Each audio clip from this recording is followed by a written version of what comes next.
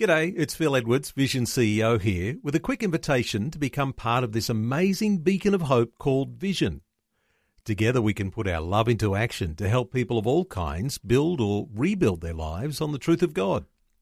Please consider the part you can play during our upcoming Visionathon appeal, remembering that it's your support that makes Vision possible, including this podcast. Audio on demand from Vision Christian Media. Want to win in life's challenges? To know the will of God and have more passion for Him? Practical help right now with Tak Bhana and Running with Fire. The great woman of God, Corrie ten Boom, put it this way: the measure of a life, after all, is not its duration, but its donation. It's all about how much we pour into others, pour into serving God. It's how much donation we make into the world. Many people just want to live long, but hey, it's not how long you live, it's how much you pour into others. And you can do that in a short period of time. Jesus, for example, 33 years, made the greatest donation, generosity of the world that any man ever will. And he just did it in a few short years.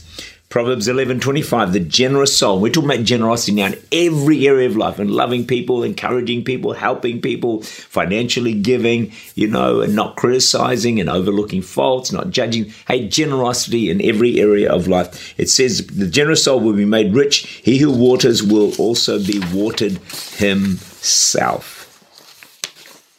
As a Church Unlimited, I challenge us to, have a way of almost irrational generosity, to be just known as a place of great generosity. Acts 20 verse 2, it's more blessed to give than receive. Some people never get it.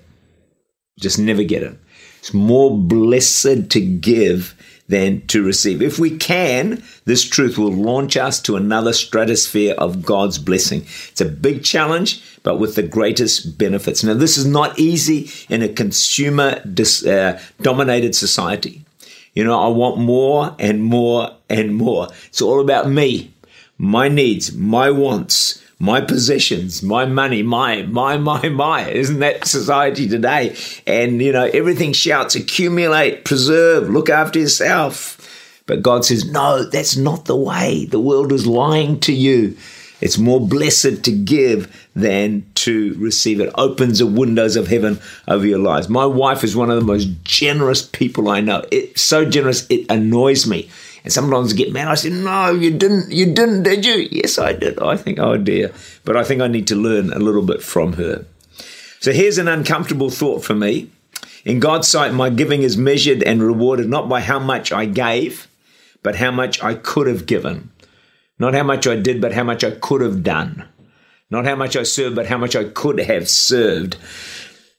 Ow, that hurt. When I thought about that hurt. Here's a couple of quotes for you. I think Winston Churchill, I think he said this, I'm not sure. We make a living by what we get. We make a life by what we give. Wow. Calvin Coolidge put it this way: no person was ever honored for what he received. Honor has been the rewards of what he gave. When rewards are given out, it's never for what you received, it's for what you gave or what you did. Henry James puts it this way: 3 things in life are important. The first is be kind. The second is be kind. The third is be kind. Just be kind. Wow, that's simple, isn't it? So this lady I read about, she had the most beautiful rose gardens. White, red, almost every type of rose, a magnificent collection. A pastor visited her. She began to pluck roses from all over, even from bushes that only had a single rose on it. And the pastor was shocked, and he said, no, don't do that. He said, don't rob yourself and ruin your garden. The lady replied, you don't realize that to make a rose bush as magnificent as my garden, you need to pluck flowers freely. I lose nothing by what I give away. Wow, what a story. As individuals, we want to be generous people.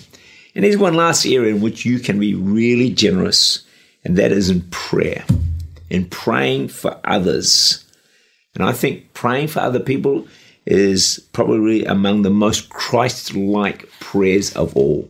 Jesus is forever interceding for you and me. So we have a powerful weapon of prayer at our disposal that can be used on behalf of suffering saints, of people that we know who are struggling, who need help and battling through trials in their lives. As we pray for them, wow, it's going to help them to get through. And guess what happens? You reap what you sow. The day is going to come where you need people to pray for you. And if you've prayed for others, then they will pray also for you. Let us ask God to help us to grow and be more generous in every area of life. Tak Bhana is the Senior Pastor of Church Unlimited in Auckland, New Zealand. For more information, to make contact or to listen again, look for Running with Fire at our website vision.org.au.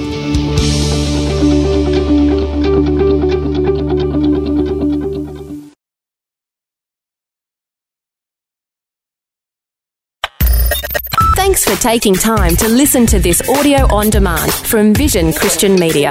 To find out more about us, go to vision.org.au.